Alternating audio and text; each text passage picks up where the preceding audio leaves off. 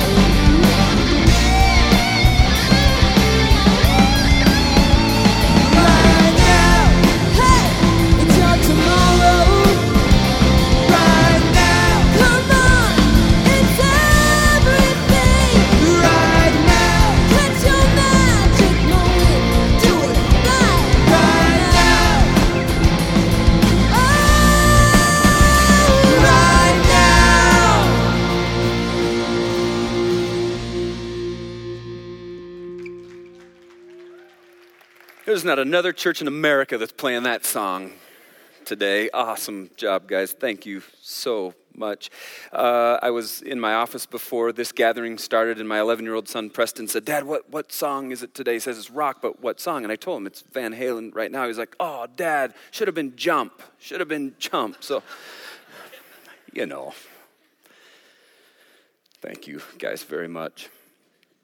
When I was 16 years old, I was a junior in high school. My youth pastor pulled me aside after a Wednesday night Bible study at our church, and he said, Hop, that's what he called me back then. Hop, he said, I think you should start working with our new junior high pastor, this wild, crazy guy named Vern, and I think you should lead a group of middle school boys at our Friday night middle school event called Friday Night Live. I was like, whoa, wait, just a minute. You lost me at Friday night and middle school boys. Could you please go back, rewind, and repeat everything you just said?" So he did. And then he got to the end of that run through it, and I said, "You want me to do what? You want me to lead a small group of middle school boys on Friday nights? You mean like every single Friday night?" He said, "Yep, just think about it." And then he got up and took off, and I saw him walk down a hallway, and I saw him talking to some of my buddies. I assumed he was making the very same challenge and invitation to them, and afterwards, I found that to be the exact case. Some of my buddies and I were hanging out afterwards, and they're going, "I ain't doing that. There's no way I'm doing that." You believe that? He asked me to give up my Friday night to work with little snot-nosed middle school kids? Not a chance, not a chance whatsoever. I know you know this, but the greatest pressure that any kid, it doesn't matter if they're in high school or in middle school or even, I dare say, in college, the greatest pressure that a kid ever faces is this pressure that we've come to call peer pressure, right? And we all know exactly what it is. It's the pressure to do what the other people around you, your peers, are doing or not doing. In other words, peer pressure is the pressure to conform to what everyone else around you is doing, thinking, saying, feeling, dressing, on and on and on it goes. And you know exactly what it feels like because you've all faced it. We've all faced it. And we know it can be quite intense, can't it? The pressure to fall in line. You do what everyone around you is doing, or well, the results can be devastating. And some of us know the price that we've paid for falling out of line, stepping out of line, going against the grain and so. And that night of my junior year of high school, I had a very serious, deep-seated twinge of wanting to fall in line with my buddies about the thing that our youth pastor had just asked us to do on Friday nights with middle school kids. Because I knew that saying yes to my youth pastor would mean saying no to my buddies, missing out on a whole bunch of fun with my friends on Friday nights. Which in Billings, what's there to do on a Friday night? In Billings, cruise up and down 24th Street and hang out in the Kmart parking lot is what I did when I was in high school. And we thought that was just a ball, and it was really stupid, actually. And you got to understand, I wasn't like a big rebel when I was in high school. I did play my fair share of practical jokes, but just harmless fun kind of stuff. I was a pretty ordinary, not so bad kid doing pretty ordinary, not so bad things, going with the general flow of the rest of my high school peers. But for some distinctly memorable reason, I felt strongly compelled to say yes to my youth pastor. To say yes to serving middle school boys, to say yes to leading a middle school boys small group every single Friday night all year long. Yes, Senior West and every Friday night. Even in the face of my friends saying, "No way, I'm not doing that." And I reflect back and I go like, why did I feel so strongly compelled to say yes? And it's for this reason. Because there was a whisper from the Lord deep in my soul.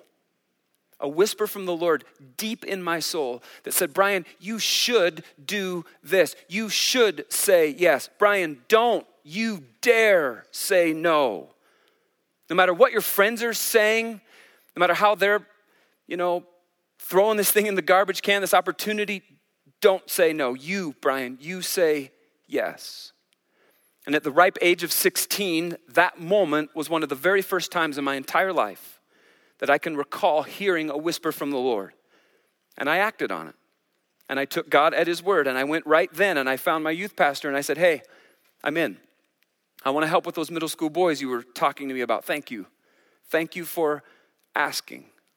And sometimes, folks, faith in God sounds like rock. It sounds like you and me and us hearing from the Lord something absolutely astonishing or shocking or disruptive or way bigger than you can even imagine.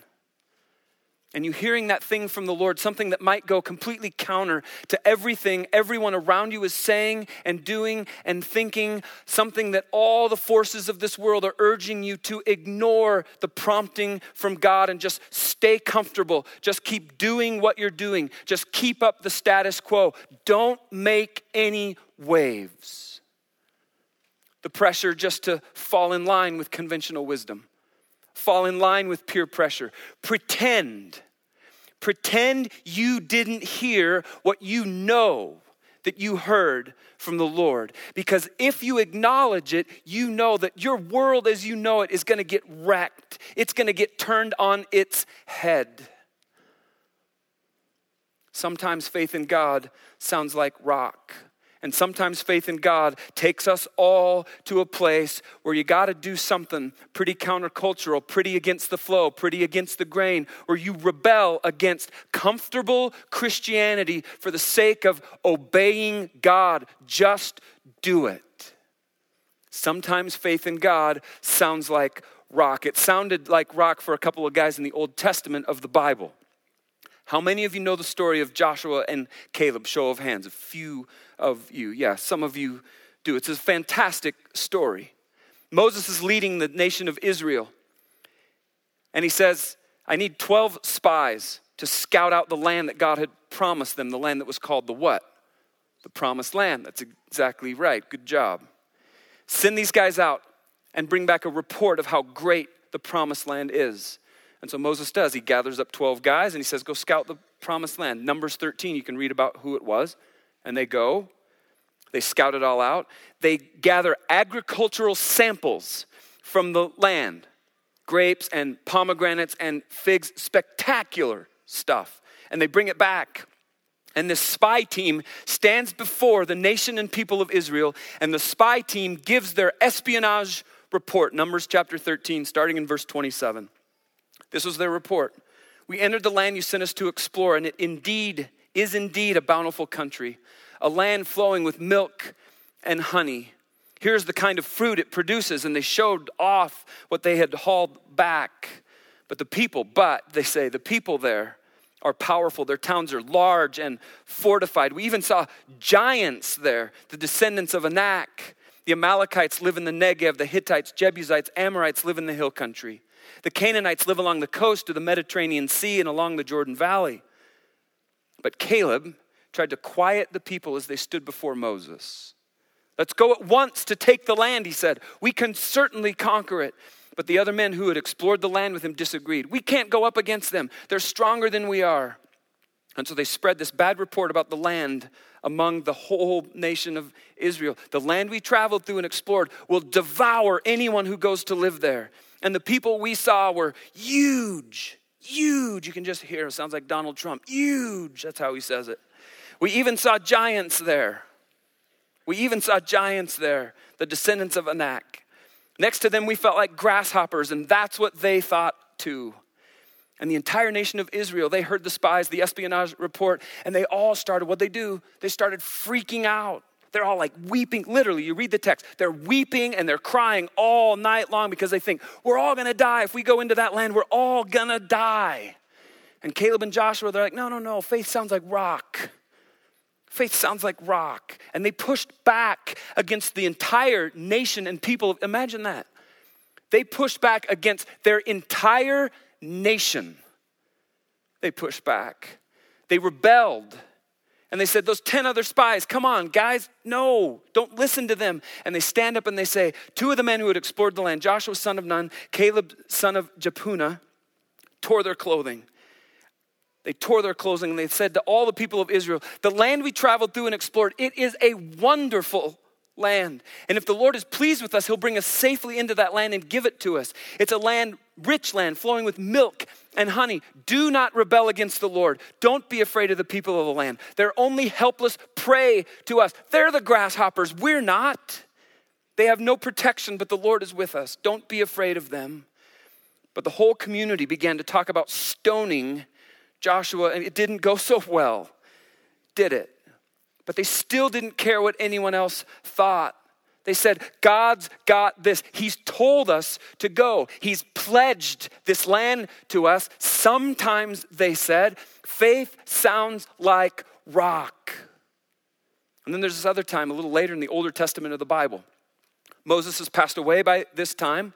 God has appointed Joshua to lead the nation and people of Israel. He didn't get stoned that day. Joshua's leading Israel. And now it's time for Israel to move into the promised land. And one day Joshua says, I got to send out some spies. I ain't sending out 12 this time. I'm sending out 2 because the 12 didn't go so well last time. I'm sending 2 spies this time. And he says, go scout the land on the other side of the Jordan River, especially around the city of Jericho. And so they went. And lots of you know this story. Nightfall is approaching, and these 2 Israelite spies, they end up knocking on the door of a woman named Rahab. And Rahab is a known what? Prostitute. She's a prostitute. And so we pick up the story of Joshua chapter 2, starting in verse 1. Joshua secretly sent out 2 spies from the Israelite camp at Acacia Grove. He instructed them, scout out the land on the other side of the Jordan River, especially around Jericho. And so the 2 men set out. They came to the house of a prostitute named Rahab and stayed there that night.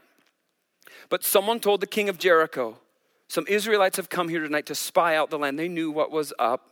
So the king of Jericho sent orders to Rahab, bring out the men who have come into your house, for they have come here to spy out the whole land. Now Rahab had hidden the 2 men, but she replied, yes, the men were here earlier, but I didn't know where they were from. They left town at dusk as the gates were about to close. I don't know where they went. If you hurry, you can probably catch up with them. She lied. She lied. Because parenthetically, look what the scripture says, actually she had taken them up to the roof and hidden them beneath bundles of flax that she had laid out. And so the king's men, they left and they went looking for the spies along the road leading to the shallow crossings of the Jordan River. And as soon as the king's men had left, the gate of Jericho was shut. And before the spies went to sleep that night, Rahab went up on the roof to talk with them. I know the Lord has given you this land, she told them. We're all afraid of you. Everyone in the land is living in terror. For we have heard how the Lord made a dry path for you through the Red Sea when you left Egypt. We know what you did to Sihon and Og, the 2 Amorite kings east of the Jordan River, whose people you completely destroyed. No wonder our hearts have melted in fear. And you can read the rest of the story sometime. The spies, they come to Rahab's house. She knows something's up. She's heard the talk all around town about how God, Yahweh's hand was on the Israelites. The Jerichoites knew they're in the middle of this land that God had promised to Israel. And so they're all freaking out. They're weeping and crying all night long. The king of Jericho, he sends his officers to find the men and arrest them. And Rahab fools them. She lies to them. She outsmarts the king. She outsmarts his men. Hides the same Israelite spies up on her roof. Sometimes faith sounds like rock. This is a prostitute, mind you. And you know what she's saying? She's saying, you know what? This town's going to fall. The God of these people, Israel, he's it.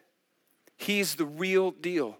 He's up to something here. He's not at all like the pagan little g gods that we worship. And she pushes back against the most powerful person she knows, the king. And she rebels. And she hides the spies, and she sends the king's arresting officers on a wild goose chase down towards the Jordan River, and she aids in the spies' escape. She aids in the fall of her own city, Jericho. She aids in the advancement of God's kingdom here on planet Earth. And the rest of the story goes on to talk about the deal that Rahab made. She makes a deal with the Israelite spies. And it was a deal to spare her life, a deal to spare her family's life, her entire clan's life, actually. And you know the deal that she made, the deal that Rahab made that night with those Israelite spies, it ended up landing her in the middle of Jesus' family history. Did you know this? That Rahab the prostitute, Rahab the liar, is part of the lineage of Jesus Christ. And she, a prostitute liar, ends up in the Hebrews chapter 11 hall of faith. Because why? Because she rebelled against conventional, ordinary wisdom of the day. Sometimes faith sounds like rock. And then you turn the page to the New Testament of the scriptures, and along comes a man named Jesus. And there's a whole bunch of people these days that buy into a sort of comfortable American Christianity view of Jesus. Like he had long, neat, blonde hair, perfectly trimmed beard, blue eyes, and he talks just like we all talk. That's some of our picture that we have of Jesus, this sort of establishment religion perception of him. Not at all very rock music-like, right? There's actually a lot of people who would argue that there's nothing about Jesus that's particularly rebellious. After all, if you hit him, what's he do? He turns the other cheek. He hung out with little children. People mocked him, and he didn't do anything in response. Other people ultimately killed him, and he didn't do anything in response. And you're like, what's so rebellious about that? But then you come to Matthew chapter 5, one of Jesus' most seminal foundational teachings, starting in verse 3. God blesses those who are poor and realize their need for him. For the kingdom of heaven is theirs. And God blesses those who mourn, for they will be comforted. God blesses those who are humble, for they will inherit the whole earth. God blesses those who hunger and thirst for justice, for they will be satisfied. God blesses those who are merciful, for they will be shown mercy. God blesses those whose hearts are pure, for they will, check this out, see God. God blesses those who work for peace, for they'll be called the children of God. God blesses those who are persecuted for doing right, for the kingdom of heaven is theirs. And Jesus goes on and on and on, and that sounds like rock and roll rebellion right there. Not the kind of rebellion that some people think of when they hear the word rebellion, but that's as countercultural as it gets, as anti-establishment as it gets. That's Jesus Christ entirely rocking the world as we see it and know it and live it. You mean to tell me that the poor get blessed, not the rich? Doesn't feel like it works that way. And Jesus is going, I'm telling you, that's how it works. You're telling me that God blesses people who mourn, God comfort, God himself comfort. Yep, absolutely. And then you come to the humility part and you're like, humility? You mean to tell me that God favors the humble over, here we go again, over the Donald Trumps of this world? And Jesus is like, you better believe it. The world is theirs, actually, Jesus says. And then he comes to this fantastic part, doesn't he? Talking to you justice fighters, you who fight for justice, you are seeking to bring justice in this world. It's coming, Jesus says. It's coming. The justice that you so long for, it's coming, and Jesus promises it, and on and on and on he goes. And he's panning the way that we think things work in this world, and he's turning it all right on its head, imposing an entirely new and radical worldview right here, right now. Faith sounds like rock. And don't ever misunderstand, Jesus Christ isn't some nice, safe preacher guy who shies away from upsetting conventional wisdom. Not even close. He's all about his Father's business. All about his Father's business, the kingdom of God business, and it runs way different than the business of this world. And every single one of us comes to a decision point at one time or another in our life, the very same decision point that the rich young ruler had to face the day that he met Jesus Christ. And every single one of us at some time or another in our life will have to answer the same question he did. And it's this question, is your faith in God going to sound like rock? Or is your faith in God just going to go with the comfortable, easy flow? Mark chapter 10, starting in verse 17. Jesus was starting out on his way to Jerusalem. A young man, a man we know who was a rich young ruler, came running up to Jesus. And he knelt down and he asked, "Good teacher, what must I do to inherit eternal life?" And Jesus doesn't get right to his question. Instead, he says, "Why do you call me good? Only God is truly good." That was just a freebie for Jesus to the rich young ruler. And then he says, "But to answer your question," I'll get to it, he says. "You know the commandments. You must not murder. You must not commit adultery. You must not steal. You must not testify falsely. You must not cheat anyone. Honor your father and your mother." "Teacher," the man replied, "I've done all that. I've got that down. I've obeyed all those commandments since I was young." And Jesus is like, "What? All right." And look what he says. Jesus felt genuine love for him. "There's still one thing you haven't done. Go," he says, "and sell all your possessions and give the money to the poor, and you will have treasure in heaven. Then come follow me." And at that, the man's face fell, and he went away sad. Why? Because he had a whole bunch of stuff. He was a rich young ruler, after all, and he had a whole bunch of stuff. And right here, right now, every single one of us faces that very same question. Sure, we're not rich young rulers, but we do indeed live in the midst of a society that spends most of its time and most of its energy chasing after the comfortable thing we call the American dream. A dream, by the way, that in my view is not too rockin', really. A dream that says, just stay safe. A dream that says, just stay secure. A dream that says, ensure your own security. A dream that says, ensure that everything is as comfortable as it possibly can be. A dream that says, minimize personal risk. That's the American dream. And along comes Jesus Christ, the Son of God. And he says, wait just a minute. Wait just a minute. Safety and security and comfort and the American dream, that doesn't sound like faith in me. That doesn't sound like rock. As a matter of fact, that doesn't sound like anything but elevator music, which is horrible stuff, right? Like elevator music takes really good songs and ruins them tragically. And we're like, oh, shut it off. That's elevator music. Because Jesus says real, true, genuine, authentic faith in God, it sounds like rock. Because faith in him isn't safe and it's not secure except for the soul part of you is. Faith in him can actually be quite dangerous. It can be and seem and feel quite rebellious because it pushes back against conventional wisdom and peer pressure. And the more and more our faith in God sounds like rock, the less, get this, the less pull the agenda of this world holds in our life. Where we go, that stuff, it just doesn't hold any sway over me anymore. That's the place that God says, get here.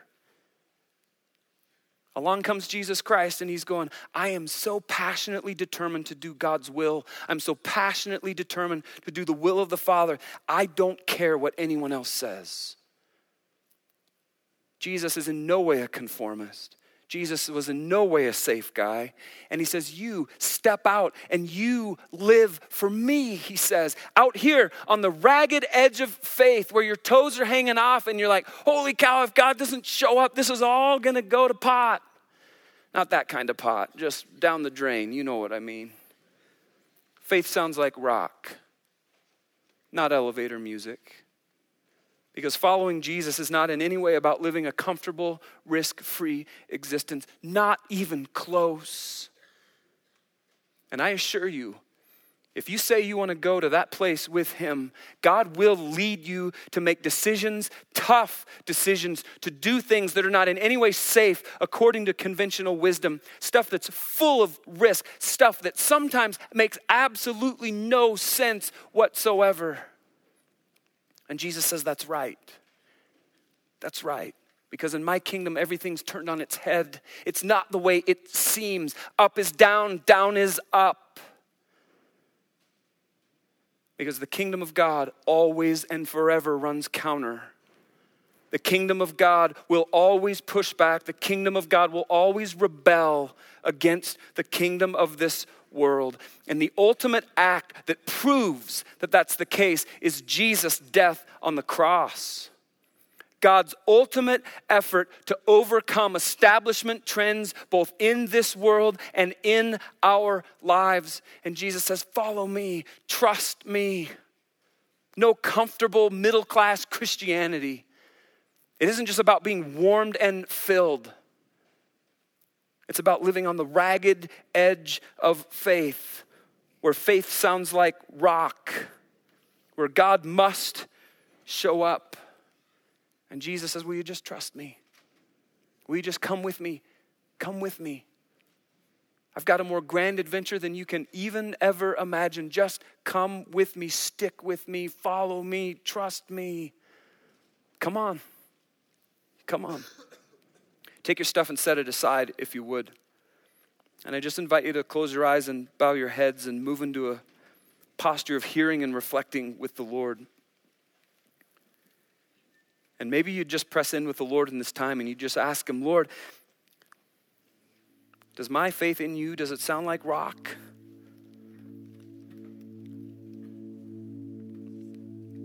Or does my faith in you sound more like elevator music?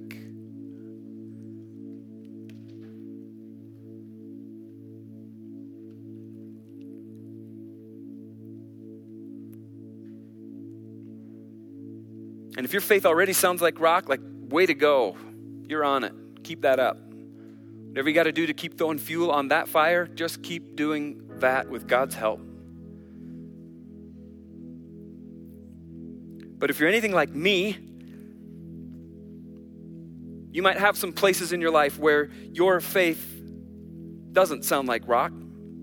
It sounds a lot like elevator music, and it's terrible.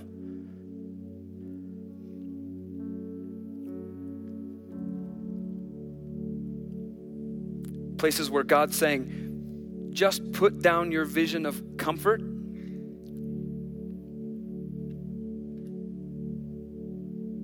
and maybe you need to put down your ideal vision of how everything in your life unfolds and goes. And Jesus says, maybe you just need to trust me. And maybe there's some things that you're going to have to push back against, you're going to have to rebel against, you're going to have to not conform to, that maybe some people in your world really want you to, really hope you do, really expect that you will.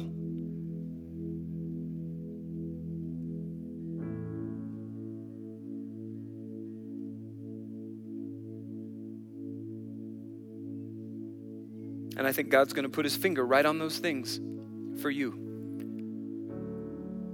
Those places in your life, in your faith journey that don't sound like rock. And then you're going to have a decision to make. What am I going to do? Am I going to put it down or am I going to hang on to it? And Jesus says, just set it down. For my sake, for the sake of my kingdom, just put it down.